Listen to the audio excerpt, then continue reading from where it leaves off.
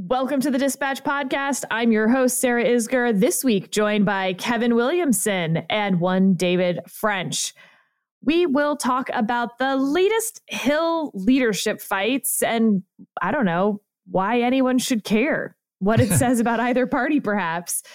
Of course, Donald Trump announcing for president in 2024 this week down in Mar-a-Lago, and the missile strike in Poland, what we know, what we don't, and where our foreign policy between the Russia and Ukraine conflict goes from here.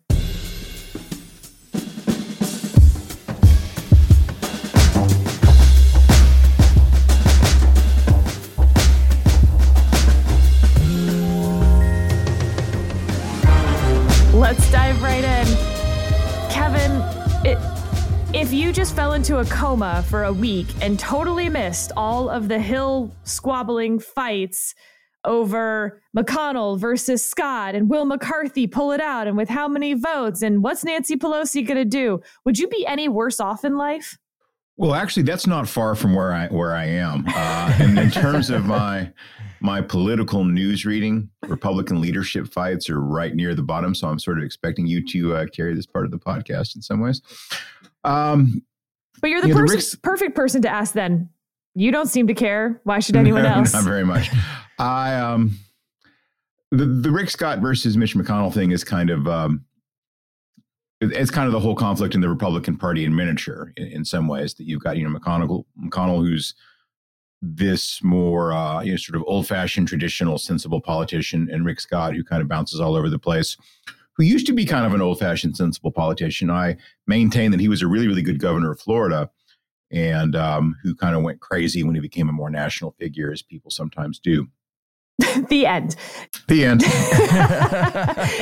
David, I think what I find interesting about the McConnell versus Rick Scott fight, and let me back up and do a little table setting here. So Mitch McConnell, the minority leader of the Republican Party, and really the highest ranking Republican in the party at this point, right? Spent bagillions of dollars, raised bagillions of dollars, spent bagillions of dollars in the midterm elections, propping up Senate candidates that he then would publicly criticize, not by name, but saying that while House races might rise and fall on a wave, Senate races were very much more idiosyncratic, and candidate quality mattered.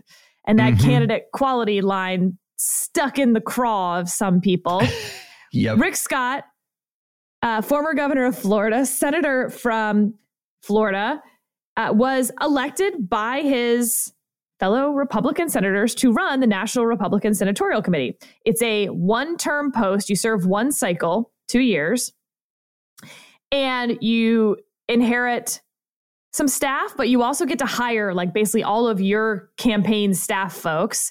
You raise a ton of money into it. You have a lot of power of which races to fund and how much to fund and which pollsters to use and all those things. And boy, did Rick Scott. And Rick Scott basically used it as a post to antagonize Mitch McConnell through the primaries. And then in the general, there was no pretense about it. Rick Scott was just a chihuahua going after the mastiff and constantly barking at Mitch McConnell. And they would do it through their aides, their former aides, on Twitter, on TV. It got pretty, childish, schoolyardish, whatever. It's I lost track of sort of keeping score of who was really landing any good punches and stuff like that. But now, fast forward to after the election, Rick Scott challenges Mitch McConnell for minority leader in the Senate. It goes down. Rick Scott gets 10 votes. They're anonymous, but we know, for instance, that Ron Johnson is was the one who put forward his nomination. Okay, so here's what I find interesting about it, David. Like so many other fights within the Republican Party, this never seemed to be about any policy differences. No. Rick Scott may try to argue that there's some policy difference out there that he's championing, but the closest we ever got to a policy fight was that Rick Scott put out his agenda for a Republican Congress that nobody else signed on to, said things like everyone needs to pay taxes. Well, that, of course, immediately got flipped as a attack ad for every single Democratic candidate that Republicans wanted to raise taxes on, half of Americans. It also talked about changing Social Security. So that was in every Republican, not just ad.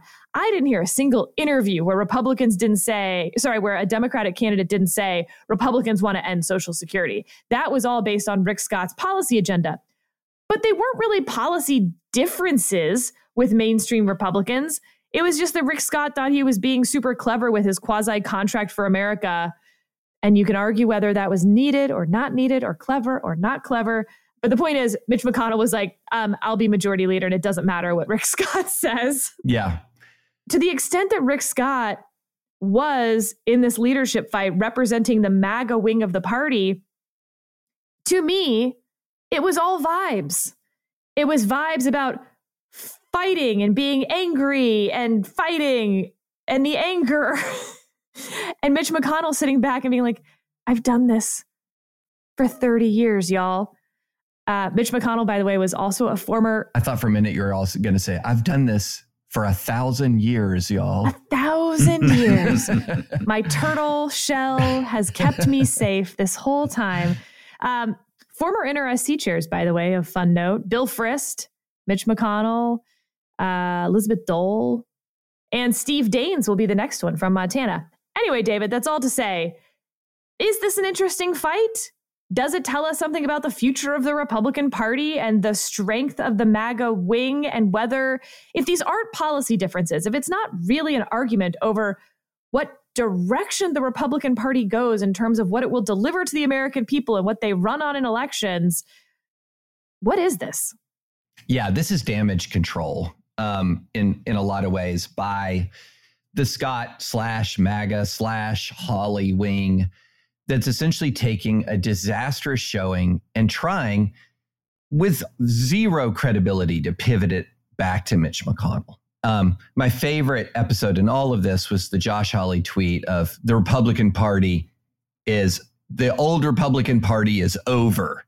And something along the line, or has been destroyed. And I was thinking something along the lines of, this is like the arsonist who's outraged at his own fire.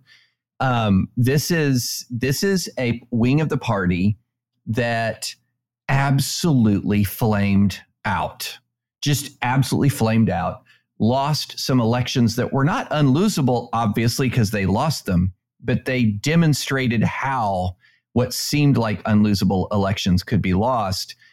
And then immediately started furiously spinning it back to Mitch McConnell, which, Sarah, as you know very well, is a very old play in the sort of populist Republican playbook. So they just went back and they just ran the same old play that they've been running for a really long time against Mitch McConnell. And the thing is, outside of a few tweeters around the Federalist, nobody was buying it outside of, some of the hardcore MAGA right folks who, among other things, will not blame, even though McConnell raised and spent, what was the number, somewhere in the neighborhood of $400 million, will not blame the man in Mar-a-Lago who raised 100 million plus and spent around 15 million. So this is just running a really, really old sort of populist playbook against Mitch McConnell. But at what point do people realize, wait a minute, the Trump wing is the establishment wing now. It is the establishment of the GOP, and it's got to look in its own mirror. This is not where the GOP failed them. They failed the GOP. And so, yeah, I'm interested in it mainly to see how much resonance it had, not because it mattered, as you said, regarding policy, but how much resonance did it have? And not all right, that 10 much. out of 48. Yeah. One person absented or presented themselves, whatever. Whatever that correct word is. So 10 out of 48 ain't nothing. No, just with McCarthy, what was it, 30 something out of 33? Yeah. Now nothing. that was like 33 out of 180 or something. So that was a lower percentage that right. defected. But to me, that really should have been McConnell's line, though, by the way, right? Is that you shouldn't be the minority leader because you're running for minority leader, because it's 10 out of 48, not 10 out of 52. Right. Fair enough. So my favorite, by the way, like meme-ish thing on this, consultant, Senator, it's official. We failed to take the Senate despite such an easy map. Rick Scott, I guess our plan to challenge Mitch is laughable now. What do we do? Consultant. And then it's a video of this like guy in a suit, looks like he's at some sort of religious revival going, let's do it anyway. Yeah. It just struck me as frivolous. It really did. I mean, flailing. It struck me as flailing. And that doesn't surprise me that 10 senators would flail. I mean, this is the GOP we're talking about. The only other one that we know for sure is Josh Hawley, who was one of the 10. So Ron Johnson, Josh Hawley. I don't even know whether Rick Scott gets to vote for himself. Presumably he does. So maybe that gives us 3 of 10. On the Mitch McConnell side, we know that Tom Cotton nominated him. So that gives us at least one name over on that side, which is interesting. But Kevin, thinking about the Hill, Kevin McCarthy ate Mitch McConnell. Like, in a zillion ways, Kevin McCarthy ate Mitch McConnell. Mitch McConnell doesn't care where the tides are flowing. Mitch McConnell's, right? Cocaine Mitch is also the honey badger. Well, the thing I like about McConnell, I mean, there are many things I like about Mitch McConnell, but he sort of is the politician these other guys pretend to be. Yeah. The guy who really is ruthless, remorseless, capable of carrying out a, kind of 5-year plan. When these people talk about, fighting, they're talking about Twitter and stuff. But I mean, to do what, this sort of thing that he did with Merrick Garland, for instance, that takes, some real chutzpah. You don't just, get up in the morning and become that sort of guy. You have to spend years purging yourself of a soul to become that kind of, a ruthless politician. Mitch McConnell would march through Georgia. You know what I mean? Yeah, I think he probably would. I don't know why anyone wants to be Speaker of the House. Honestly, it's a kind of a goofy job. I did like the little miniature theory for a while that Trump was going to try to get himself elected Speaker of the House, which I thought would have been fun. And I like these weird ancient constitutional technicalities that you don't actually have to be in the House to be Speaker of the House, which I think we should make, Dave. Remember the Ted Cruz as Speaker movement? I don't. No, I think I somehow either missed or forgot that. Oh, yeah. God, I'm so sorry you missed that. Yeah. That happened. I don't know. Ted Cruz might actually be a good Speaker of the House. Who knows? But at some point, they're going to have to deal with the fact that 2016 seems to have been a one-off thing, and that Hillary Clinton was a really bad candidate. It was an unusual year. Donald Trump was a celebrity, which is really the thing that mattered most, I think, in that election. Got elected president. And that experiment seems to have gone awry. And since then, what we've really seen is that the Republican coalition, such as it is between these old, quote unquote establishment types, old fashioned Republicans and the new kind of right wing MAGA populists, seems to be a losing coalition. It's not something that does particularly well at the ballot box. And so at some point, they're going to have to really figure out what to do about that, either how to rearrange their coalitional priorities or whether they actually do want to win elections. A lot of this stuff I don't think is actually even about wielding political power. It's, it's essentially theater. A story I know I've probably told too many times before, but it seems to be really representative of this kind of weird moment where I was at a dinner, it's been a few years now, with someone who was this, kind of MAGA type guy. And he was, raging about the establishment and how much he hates the establishment and the establishment hates him. And he's at war with the establishment and says the word establishment 16 times in the conversation. I said, dude, you are the chairman of the Republican Party in the state of California. If there is such a thing as the establishment, the chairman of the party is the establishment, right? And so we're right about that, and that the MAGA people have been the establishment for a while now. They actually have levers of power, and they're not really doing a particularly good job wielding them. David, McCarthy, right after January 6th, Heisman Donald Trump, and then came right back. And he has been the embodiment to me of the, French revolutionary, where are my people going? I must lead them. And maybe that's a sign of a good politician these days. As the party's realigning, as it's going through this transition, maybe that makes Kevin McCarthy a survivor, but it doesn't make him Mitch McConnell. And so I find it interesting that there's the revolts in the two houses by the Rump caucus is really different to me. Yeah, it feels different to me as well. And then you have Matt Gaetz coming out and saying, I don't care what just happened in the caucus. I'm going to vote against McCarthy for speaker when the time comes to vote on the floor. Who knows if he will? Who knows? But who do they want? Yeah, well, this goes back to Kevin's point. Theater. What do they want? They want theater. They want us doing exactly what we're doing right now. Now. Yeah, exactly. They want us want it. They want what we're doing exactly right now, which is talking about, oh my goodness, what is Matt Gaetz gonna do? And it just really does go to the flaw in what are the terrible flaws in the GOP, that I'm seeing signs of hope that people are realizing these flaws and they're now reevaluating the arc of the last 6 years. I mean, let me put it this way. This idea that Donald Trump was a transformative political figure for the GOP who is going to then build this enduring winning coalition, that argument has foundered on the rocky shoals of reality in a lot of people's minds a bit more than even 2 years ago. And part of me wonders, it's Jonah who uses this phrase, and doesn't it come from Hemingway originally that a company goes bankrupt? Jonah does come from Hemingway originally. So this phrase, isn't it a Hemingway phrase? Companies go bankrupt slowly, then suddenly. Kevin will know, but I think Fitzgerald. Okay. Someone talks about going bankrupt gradually and then all at once, the way one falls in love. Oh, see, I knew you'd know.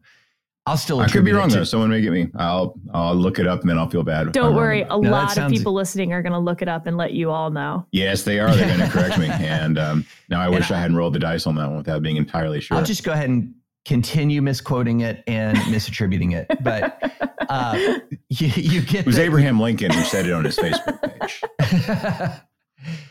But you get the concept, and I've been kind of wondering, as the Trump GOP has taken blow after blow after blow and not retreated, is there a point where the next blow is the one that causes that sudden collapse?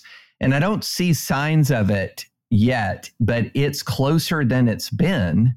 It seems strange to say this. It feels closer than it's been since the January 7th, 2021. I mean, it feels like there's more discontent with Trump right now in the GOP than there was on January 7th or 8th, 2021, not at the McConnell level, but more at the regular Republican level. So, remember how fast that dissipated. I know. Well, but here we are. It's more than a week since the election, and people still seem discontent. So maybe, I don't know, but I do not dare hope. Kevin McCarthy also has a real problem if he's looking at, and again, I still can't believe that we do not know the election results in several of these outstanding races still, but a 219 House, which is sort of an every man a speaker situation, by which I mean that any single or two or so people in the House of Representatives are going to be able to hold Kevin McCarthy hostage. I don't see how anything happens under those circumstances, because whether it's Matt Gaetz or Lauren Boebert or Marjorie Taylor Greene or the more moderate, calmer people, they can also hold him hostage. How would anything move forward? And what would be the incentive of a Matt Gaetz to go along? Like, the incentive is always going to be to stick out, especially because you're in the House of Representatives and you don't get a lot of attention regardless. You're like the middle child who's finally got something to hold over everyone. I don't think that's going to come up until they find something they want to move forward. Well, they want to move forward on investigating Hunter Biden, for instance. Yeah, I guess the investigations they'll want to do something with, but did I miss something, or they just not really have a legislative agenda? Well, the Republican Party doesn't have a platform. So to the extent there is a House, there's no foundation underneath it. Not that anyone cares about party platforms that much, but they are a thing. They are a thing. But, one of the other sort of long-term things going forward is that the Trump phenomenon, if you will, really laid bare this big gulf in priorities between different wings of the party. And that is something that really is an actual real political issue that's going to have to be figured out over some period of time. And my own view of this right now is that the Republican coalition doesn't really make any sense as a political coalition. The various factions within the party don't have enough in common in terms of a policy agenda to really come up with one that will give them all very strong incentives to cooperate, incentives that are stronger than the incentives to be a goofball in Congress and to give dumb speeches and to do, kind of minor league Fox News punditry stuff as a member of the House or as a senator. And unless they can actually figure out something on that front, and it certainly wasn't Rick Scott's "let's raise taxes on poor people" program, then they're not really going to come up with something that they can organize themselves around. And at some point you have to do that because, Trump could get away with being a personality because he's a big personality. But personalities like that are actually in really pretty short supply in politics. I mean, who's the next most interesting person in the Republican Party after Donald Trump in terms of being a kind of celebrity figure around whom you could build a personality cult? Kevin McCarthy? Dwayne "The Rock" Johnson. Yeah, that guy knows better, I think, than to put an R next to his name. He's doing the Michael Jordan thing of try to play both sides as long as you're selling product to everyone. I mean, Dr. Oz was probably the highest celebrity name ID person. Probably, yeah. But when you're big personalities, you're people like Rick Scott, and Rick Scott knows he's not a big personality, and I know this because I talked to him about it. I interviewed him a couple of years ago before I was when he was still governor, I guess. And I asked him, why don't people like you? You've got a really good record in office, but you're not a very popular politician. And he essentially was, I'm just not a very likable person. I got this face and this is what I have to work with. And this is sort of, I don't have that particular kind of touch and charisma. And he didn't say it exactly that way, but he more or less said that. And so you don't have a personality cult you can build. You don't have this kind of champion phenomenon. You actually do at some point have to come up with a policy agenda. Otherwise, you're just dealing with people who have all of their incentives are rivalrous, right? Because every advance for some person in this group is at the relative cost of everyone else in the group. Donald Trump announced for president in Mar-a-Lago. I mean, if you watched it or if you just heard about it, actually, it was probably the same thing. This was, he does this, 20% of the time. This was a teleprompter, calm, medicated Donald Trump speech. He read all the things he was supposed to read, gave all the arguments, and some of the arguments were interesting and more Donald Trump-esque than teleprompter-esque. For instance, that the reason that Republicans lost the midterms, not him, not the candidates, not Mitch McConnell even, the reason was because Republicans haven't felt the full pain of a Biden presidency yet, and the economy is about to get a whole lot worse. Which is, I don't know. I don't know how that's going to sit with a lot of people. Not to mention the economy is pretty bad. So if this wasn't enough, how much worse does it have to get for Donald Trump to win in 2024 under his own theory of the case? The room was pretty chilled out too. I'm told reliably that at some point, too many people were leaving or trying to leave. And so they just blocked people from leaving anymore, which is awkward. But this gets to a larger strategic question for the Republican Party. There's plenty of polls at this point, not plenty, but we now have 2 at least polls that were run a month ago and this week showing that not only has Donald Trump lost altitude with Republican primary voters, but in fact, like a lot, double digits. So in the one Siena YouGov poll that everyone's passing around, they broke out crosstabs for conservatives, Republicans, and Trump 2020 voters. Now, of course, this is self-identifying. So from a month ago, Donald Trump was, up 17 or something on DeSantis a month ago. So now DeSantis is up 18 points with conservatives. He's up 7 points with Republicans and up 11 points with Trump 2020 voters. Now, again, just because I have to do this, let me put an asterisk next to this poll. When you use crosstabs, which means breaking out those smaller groups, the margin of error just statistically increases quite a bit. So don't read too much into the difference, for instance, between 7 and 11. Those are all the same numbers, statistically speaking. But the trend line is very clear. Donald Trump was way up, double digits, almost 20 points. Now DeSantis is up almost double digits over Trump. Here's the problem that I see, though. Okay, either Donald Trump wins the Republican nomination, in which case I think most Republican operatives would tell you for structural reasons and operational reasons, there's not really a path for Donald Trump to win the general election at this moment. All of that, of course, could change. And it would be a dogfight for sure. It's not a gimme for the Democrats. If Ron DeSantis wins the Republican nomination, he will either win it because it is more like the Obama-Clinton 2008 primary. There were plenty of other candidates in that race, John Edwards and others, but nobody paid attention to them. Everything was put into the narrative of Obama versus Clinton, and that allowed Obama to get the momentum to overtake Clinton. He was the change candidate. She was the, boring vanilla ice cream, and everyone liked the new flavor.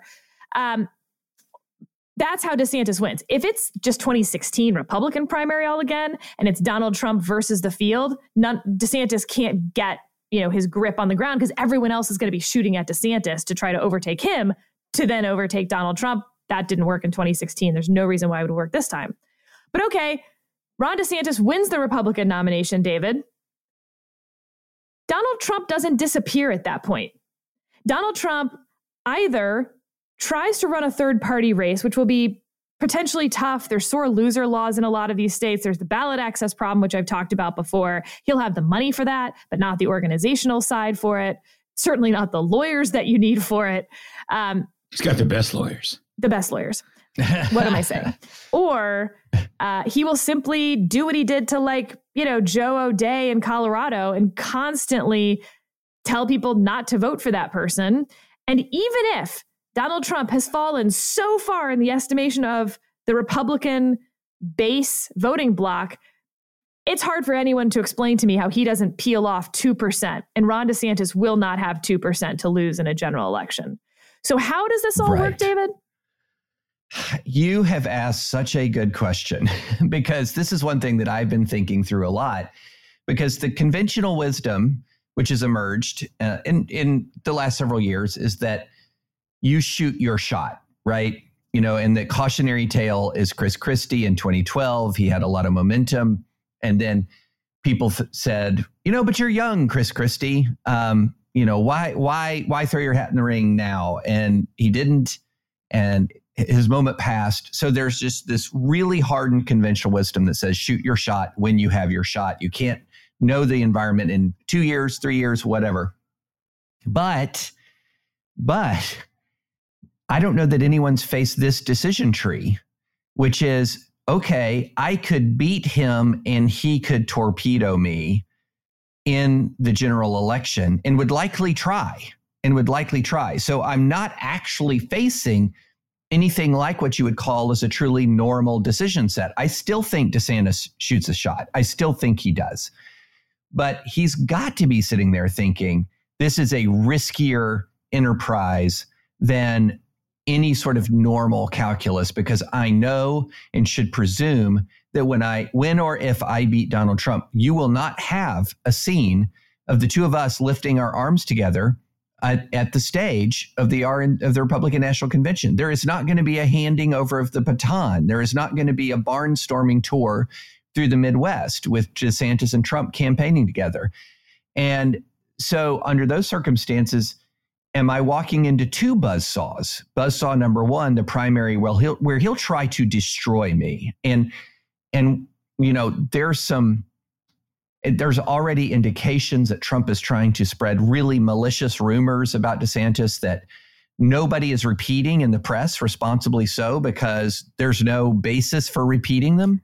I'll just say, by the way, that because of DeSantis's, background in law school, I am good friends with a lot of the people who knew him well in law school. And I don't know what oppo you're going to get on this guy. And I won't say that about a whole lot of other people I know who are in elected office. Right. But DeSantis may have problems, but that ain't going to be one of them. But it just goes you the extent to which Trump will try to destroy him, not just beat him, but destroy him. So that's the decision set that he has. He's got so much momentum and so many people are kind of begging him to do it. I still think he does. But Sarah, you raise a really important question. Does he lose by winning potentially? When ordinarily, again, given the national environment, given inflation worst it's been in 40 years, given that Biden is unpopular, no real prospect to make him popular, given that a ton of Democrats are still not wanting their own president to run, even after a historic midterm where his party defied expectations, it all seems to be right there for Ron DeSantis. But what an unusual situation he faces. And I like I said, I still think he does it. But this has got to play on his mind. It has to play on his mind. Kevin, what do you make of the upcoming fight big picture? Then maybe we'll dive into Trump's announcement in the specific. Sure. I think that DeSantis versus Biden and 2.5% inflation and 2% real GDP growth is a really hard fight for DeSantis.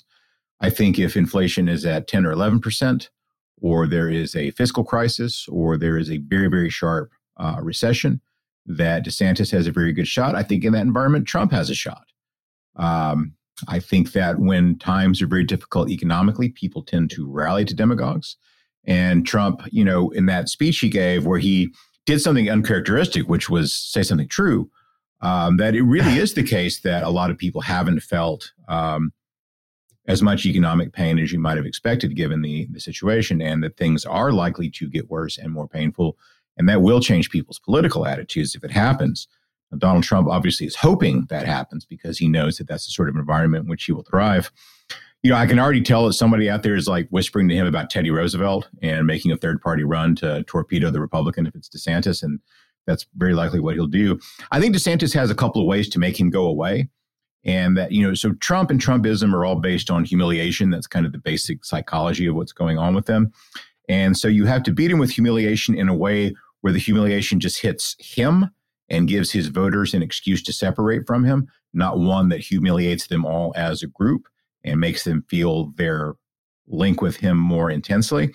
And the two ways you go about doing that, I think, if you're DeSantis, one I've mentioned before, which is emphasize the size of his victory versus Trump losing in 2020, and versus Trump.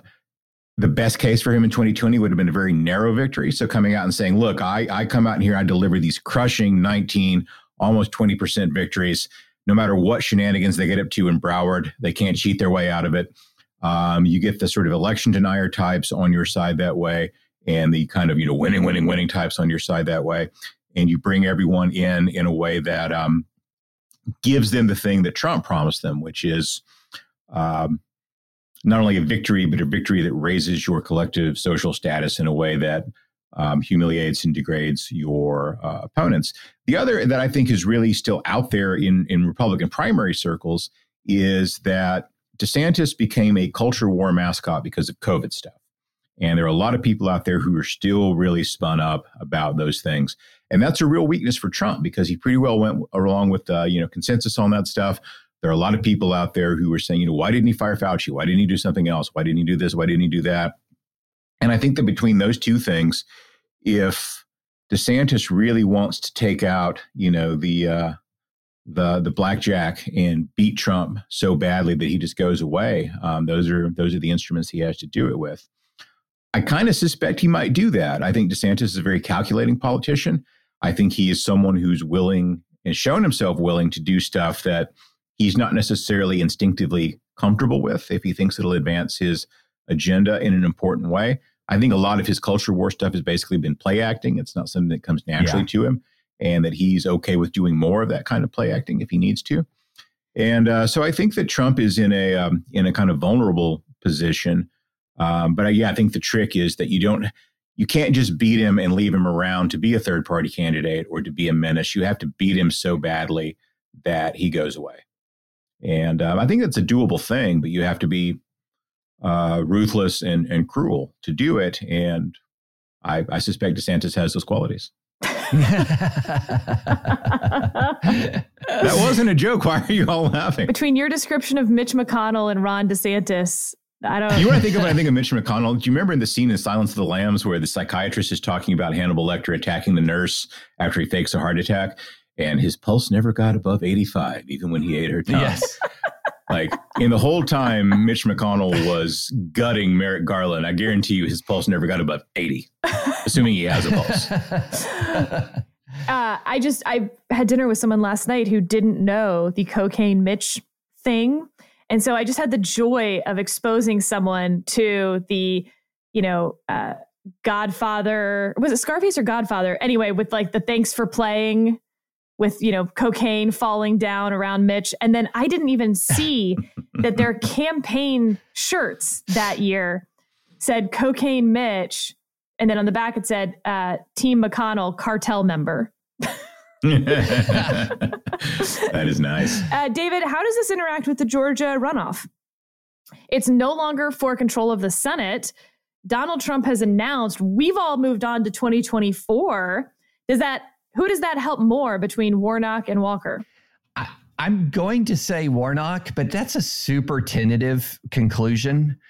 I do think the fact that you cannot sort of browbeat pro-life Georgians who have reluctance to support Walker into saying, this is the Senate, this is the Senate, this is so important, starts to make it more Roy Moore in 2017 territory than it does, this is the fate of the Republic territory.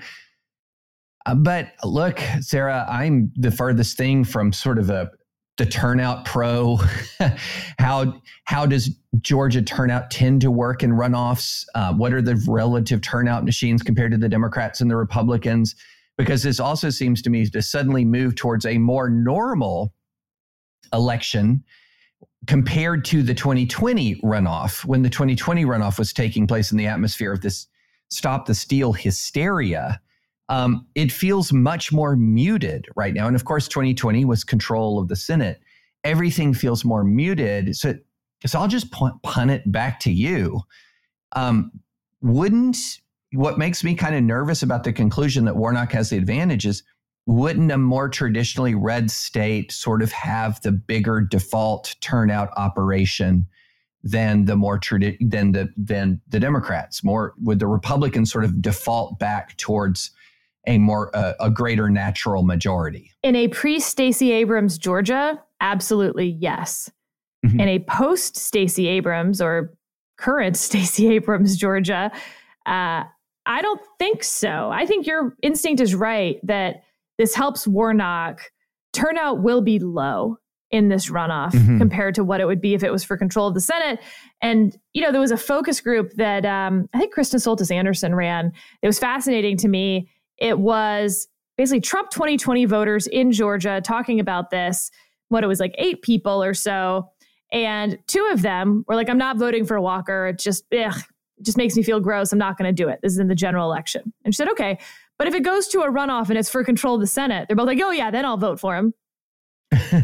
Those people are going to stay home. Yeah. And the Warnock crowd, I do think, still has a better message, which is, if you don't want Joe Manchin stalling Joe Biden's agenda, vote for Raphael Warnock. He replaces Joe Manchin as that 50th vote. I'm not saying that gets everyone out of bed in the morning, but again, in a low turnout race, it's a decent message.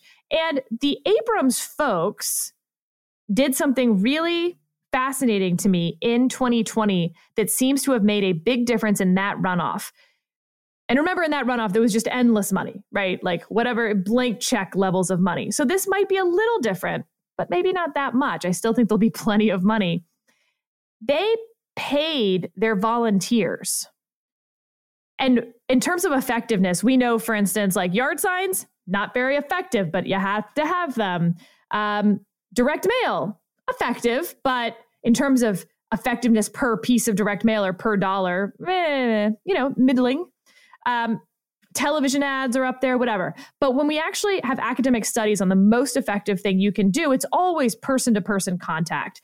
Telephones are at the bottom. Door knocking is above that. But the number one, by far, and it's not even close, like 3 times as effective as the next most effective thing, is talking to your friends. if you actually know someone and have a relationship with them and you run into them at the coffee shop and say, by the way, I'm voting for Raphael Warnock and I really think you should too. Here's why I'm voting for him, XYZ. We know that's far more likely to persuade people. And so what they did, both the Ossoff and Warnock campaigns in 2020, was they paid people to do that. And I think they believe it was very effective as they were looking back. And, we're talking at the margin here. To the extent they run that again, I think it could make the difference this time in a low turnout race, especially. I think it's a version of the often misunderstood Philadelphia practice of walking around money, as they call it. This one's legal. People think of that as being bribery. And sometimes it is. Sometimes it is just paying, homeless people $20 or a pack of cigarettes to go vote. But often it's more like what you're talking about of channeling money to people who are community leaders, people in neighborhood groups, and paying them essentially to go door to door and talk to people and engage in that sort of direct person-to-person advocacy, which is, as you note, is very, very effective. I've always been surprised that more campaigns around the country don't just do that.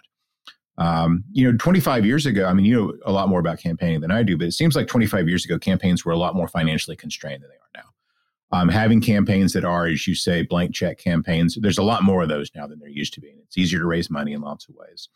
And being able to go out there and get a really high return on a relatively low amount of spending. Again, these Philadelphia campaigns, the walking around money would sometimes be, $5,000, $7,000, something like that. Not huge chunks of money in some of these, local races. Maybe multiplied by 4 or 5 different, projects and payouts, but still you're talking about 5-figure sums, not 6 or 7 or 8-figure sums. Seems like an intelligent thing to do. I think Georgia's tough, though, in a lot of ways. There seems to be something interesting culturally going on there. 30 years ago in Texas, there wasn't the weird cult of Texanness that we have now that has a particular kind of political valence to it. You've seen a similar change going on in Florida, which is actually, in terms of voter registration, a pretty closely divided state, but it's developing this sense of itself and its own particular political culture that has a particular kind of political expression, which means electing Republicans right now.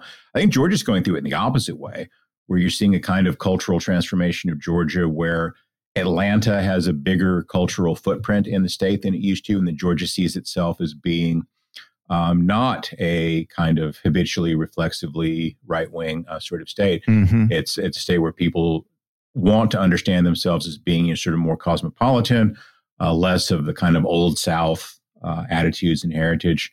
I think the Republicans are going to find Georgia more difficult ground than they used to. And we'll take a quick break to hear from Aura. Looking for the perfect gift to celebrate the moms in your life? Aura frames are beautiful Wi-Fi connected digital picture frames that allow you to share and display unlimited photos. It's super easy to upload and share photos via the Aura app. And if you're giving an Aura as a gift, you can even personalize the frame with preloaded photos and memories. And I'll tell you, not only have I given this picture frame to all the moms in my life, but I'm an only child, and it's been really fun to see my friends with siblings give this frame to their moms, and it turned into a passive-aggressive war to see which siblings can upload more pictures of their children. The Aura app is so easy. You can sit there at the end of the day while you're watching TV and just upload a couple pictures from the day and really show your brother-in-law who's boss. From grandmothers to new mothers, aunts, and even the friends in your life, every mom loves an Aura frame. Named the best digital photo frame by Wirecutter and selected as one of Oprah's favorite things, Aura frames are guaranteed to bring joy to moms of all ages. Right now, Aura has a great deal for Mother's Day. Listeners can save on the perfect gift by visiting auraframes.com to get $30 off, plus free shipping on their best-selling frame. That's AURA frames.com. Use code DISPATCH at checkout to save. Terms and conditions apply. Last thing that we really need to talk about, David, do you want to give us the latest update on the missiles that land in Poland? They killed 2 people. Initially, everyone believes they're Russian. Now there's reason to believe they were Ukrainian defense missiles trying to ward off Russian attacks. Right. So Russia launched another wave of missiles aimed at Ukrainian civilian targets, including Ukrainian infrastructure targets. A missile lands in Polish territory, kills 2. Immediately, the question is, was that a Russian missile? And there's a massive amount of significance if it's a Russian missile hitting Polish territory, not just for the obvious reasons that you're the war is spread in a tangible way outside the borders of the combatants, it raises Article 5 questions, even setting aside Article 5, which I always thought it would be unlikely for Poland to trigger Article 5 unless they felt that it was a deliberate strike. And a deliberate strike would seem to be more precisely targeted at a meaningful military or logistical target. It also raises questions about what would Poland do, because Poland is on the power curve of one of the more powerful NATO militaries. So would Poland take direct action even without invoking Article 5?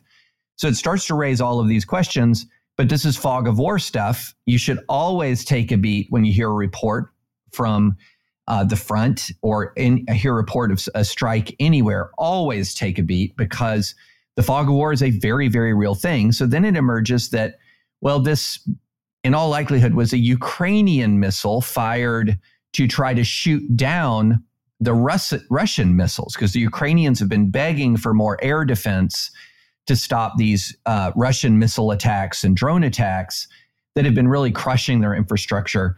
So it was a Ukrainian missile. So the reality is, under the law of armed conflict, that's still Russia's responsibility. In other words, that's because the Russians launched the attack. Ukraine's self-defense, they gone awry, so long as Ukraine didn't intentionally target Poland, which of course it didn't, is that's still Russia's responsibility, but it's not in Article 5 territory. So now Zelensky has come out and said, no, this is not a Ukrainian missile. It is a Russian missile. I mean, I don't know how to adjudicate the dispute. I haven't seen the intel. You haven't inspected the missile. Haven't inspected the wreckage. It seems likely to me that the NATO story, that this is a Ukrainian missile that went awry, given sort of the size of the blast and given the randomness of the targeting, seems to make some sense. It also could still be a Russian missile gone awry. But I think the really key issue, the really key question going forward is, what does this say for Poland's involvement? And then with the hovering background of NATO's involvement. And it seems as if the sort of crisis moment of the attack has passed. That so long as NATO, regardless of what Zelensky says, so long as NATO settles on this as a Ukrainian missile and not a Russian missile, I would not look for a dramatic escalation either from Poland or from NATO more broadly. So it seems to me that sort of the crisis point is passed. And look, I can totally understand why Zelensky, and if in doubt, say it's Russian, because even if NATO doesn't get involved, it helps him if Poland retaliates. It helps him a great deal if Poland retaliates. So, but my guess, and this is again a guess from several thousand miles away, is this is not going to fundamentally change the dynamics of the conflict. Kevin? I'm glad to see that the decision making seems to be slow right now. Mm-hmm. We often, I think, fail to appreciate the functional institutions that we have, and NATO is one of the functional institutions we have that I think is often grossly underappreciated. We've been talking about NATO for the last 6 years as though it were just a matter of who spends what in terms of their percentage of their GDP on national security. There's a lot more to NATO and its mission and its issues than that. I kind of suspect that we'll find that this was a Ukrainian missile, just from what I've been reading about this. It's a crazy world right now. It could be a North Korean missile for all we know. Those are flying all over the place as well, too. But I agree with David. It doesn't really matter. It's wars aren't like police investigations, but it is the same kind of principle where you rob a bank and the police are chasing you and the cop car hits somebody, you get charged with murder, not the police, because you caused the situation. And when you have a situation like this, it is easy for things to spill over borders. We as Americans sometimes forget how close things are together in the rest of the world. We don't have we don't have 16 other countries within a 2-hour drive from our borders. And but Texas does have Arkansas right there, and we don't forget that. Build the wall. Yeah, I dislike the way Ukraine is becoming a political issue in the United States, and maybe I'm getting ahead of the conversation here a little bit. I think that is giving voice to a particularly regressive and destructive, but very old and not at all unpopular vein of political thinking in the United States. But if it does make us slightly more circumspect and less likely to make quick decisions, then it has at least one happy consequence, and that I can take some comfort from. I mean, that's a good question, David. Where do the politics of the Ukrainian conflict go from here, especially when we think about bringing it back to the very first part of our conversation, the fractures in the Republican Party, and particularly the Republican House, almost more than the Senate. Does this missile matter? Is this a vibe shift within the Republican Party at this point? I don't think the missile matters. I think it matters if it was determined to be a deliberate Russian strike. I think accidental. But even an accidental Russian strike wouldn't really change where they are. I don't think that would fundamentally change the dynamics. I think here's the interesting question to me, and there's a lot of discussion about the Hastert rule, and I've heard some discussion about the Hastert rule. And the one area of policy. Wait, tell us the Hastert rule. The Hastert rule is essentially, and tell me if I get this wrong in the details, Sarah, but the Speaker of the House will not bring to the floor of the House to a vote a measure unless it has the support of a majority of his or her caucus. So if only a minority of Republicans and all of the Democrats support legislation, meaning it would pass, the Hastert rule would say, well, McCarthy shouldn't bring it to the floor because only a minority of Republicans support it. It's not a rule. It's more of a norm. It's more of a habit. And some Republicans are wanting, Freedom Caucus type Republicans are wanting a Hastert rule for McCarthy to apply a Hastert rule because he could increase his working majority by working with Democrats to pass actual legislation. There's not too many areas in which there is an actual policy agenda that McCarthy would do that, with one big exception, world historic exception, and that's Ukraine.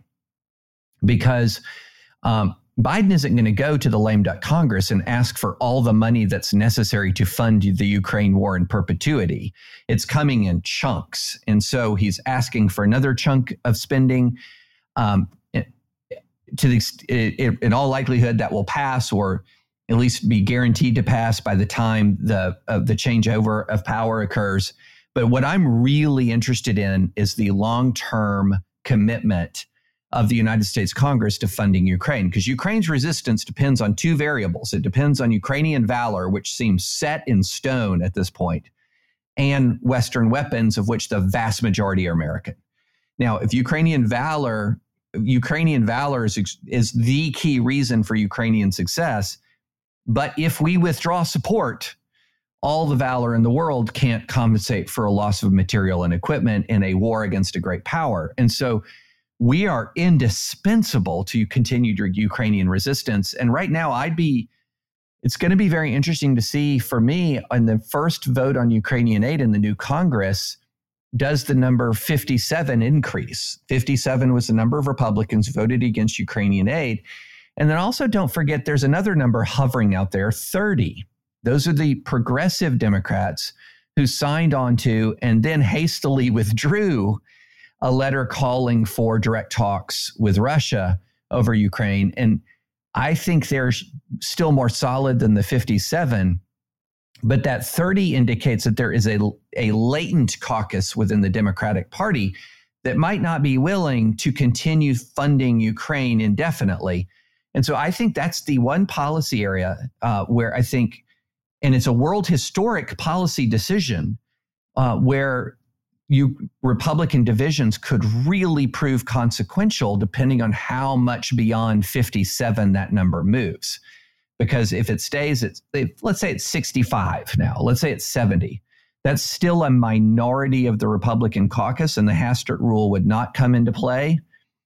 But let's say we start getting into triple digits. At that point, McCarthy's got to show some spine if he's going to continue supporting Ukraine. And to my view, that support for Ukraine is the single most important decision that this Congress is going to have, that we know this Congress is going to have to make between now and 2024. David, it seems to me, and I want to get your opinion on this before we go, that Republican hostility toward Ukraine and American involvement in that conflict is much more intense and serious than is progressive opposition to it. The progressive stuff seems to me just like habit. You know, we don't like American involvement because we have permanent Vietnam complex and the military and industrial complex, and we're 1960s pacifists and all that. Whereas the Republican thing is something new that has a particular kind of cultural urgency to it that seems to me a more of a formidable force.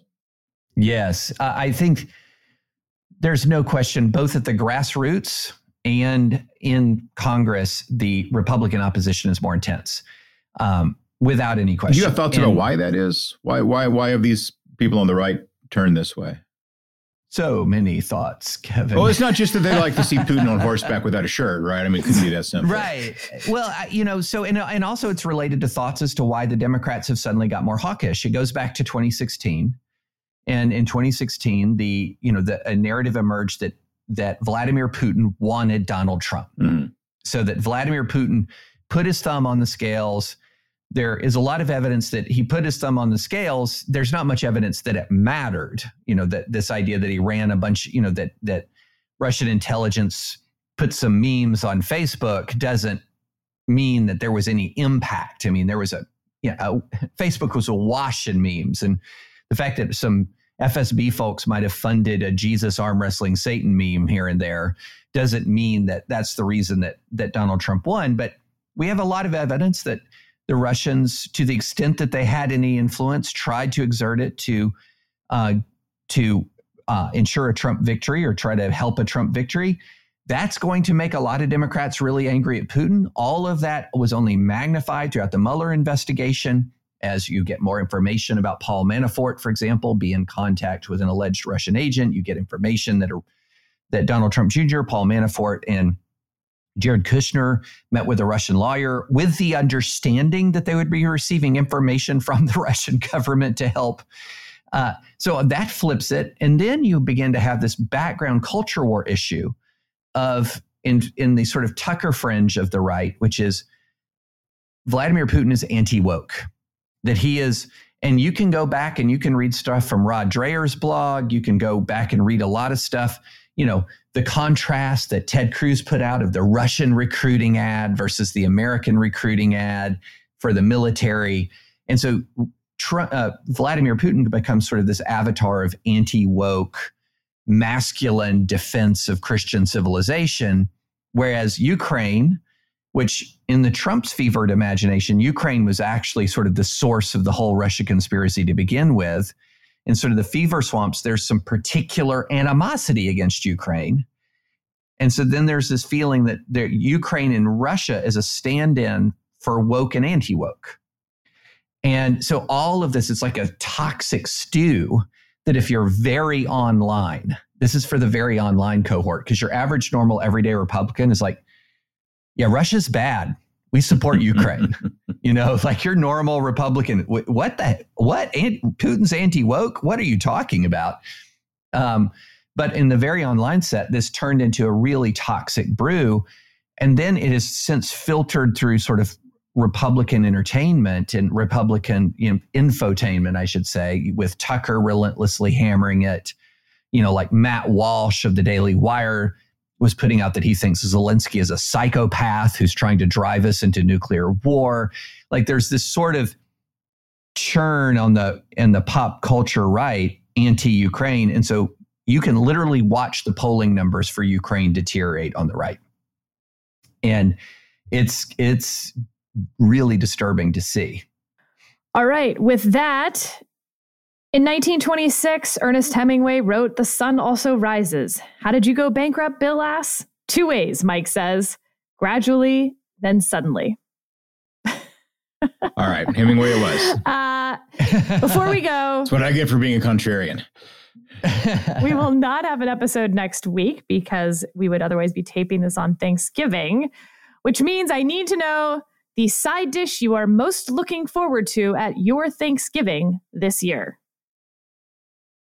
Kevin, his brow is furrowed. Man, that is not something I have thought about very much. Actually, one of the good things about Thanksgiving in my wife's family is that her father typically makes pasta bolognese the day before, and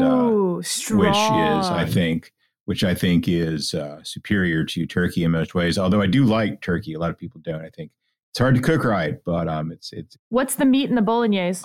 What is it? Beef, I guess, or sausage or something. I don't know. Some people use like a pork beef mix. I don't ask. I just show up when I'm called for dinner. Yes, I'm not a cook. All right, a strong day before meal choice, David. To you. Oh, definitely 100% of the time. If you say green beans, I'm going to be so mad. Oh, Sarah. Green beans are delicious, by the way. Have we not met? Have I ever talked about a vegetable? Ever? There's definitely a joke there, but I'm not going to. I mean, Steve isn't even on this pod to defend himself. It's always the same for me. It's old Southern comfort food. It's mashed potatoes. It's not even a classic side dish for Thanksgiving, but yes, it is. Mashed potatoes. What do you mean? Well, yeah, probably. Yeah. It's not one of those. Dish? It's not dressing. It's not. Do you call it dressing? Turkey and dressing? Not stuffing? Turkey and stuffing? Yeah. Dressing? Yeah, I usually I think I say dressing. I say stuffing. Is that not right? Kevin, am I wrong? Have I been wrong for 53 years? It is a big regional variation. In the South, we tend to say dressing. Thank you. I feel right. I feel vindicated. It goes in the bird. You stuff it. Well, what do I know? I thought that Fitzgerald wrote that line. So, all right. So mashed potatoes. Fascinating. Oh, yeah, mashed potatoes. Here's the stuffing versus dressing map. It has Texas in the dressing color. I don't agree with that. I know. Yeah, you're right. And it definitely. You're not from Texas. You're from a big city. I grew up in Fort Bend County, sir, in Richmond, Texas, with 2,000 people. My third grade class had 8 humans in it. Okay, I thought you were from Houston for some reason. My bad. I went to high school in Houston. Right. Okay. So you're the suburbs. You're not like some small little country town. No. I went to high school in Houston, as in I moved. Right. Okay. Yeah. All right. My extended family Thanksgiving, absolutely famous for its rolls. So I am really, really looking forward to the rolls. They take basically half the day to make. They're a huge deal. And the rolls are definitely the very, very best thing. And then the next day, make them again, but this time they are cinnamon rolls. Another great, can you call another meat a side? So we usually supplement the turkey with a honey baked ham. Yeah, side ham. And yeah, side ham. Okay. And with that, we hope you all have a fantastic, amazing Thanksgiving filled with the gratitude of the season. And we will... Side hams, apparently. And side hams. We hope it is filled with side hams. All of the real and metaphorical side hams that you can eat. And we will talk to you again in a couple weeks.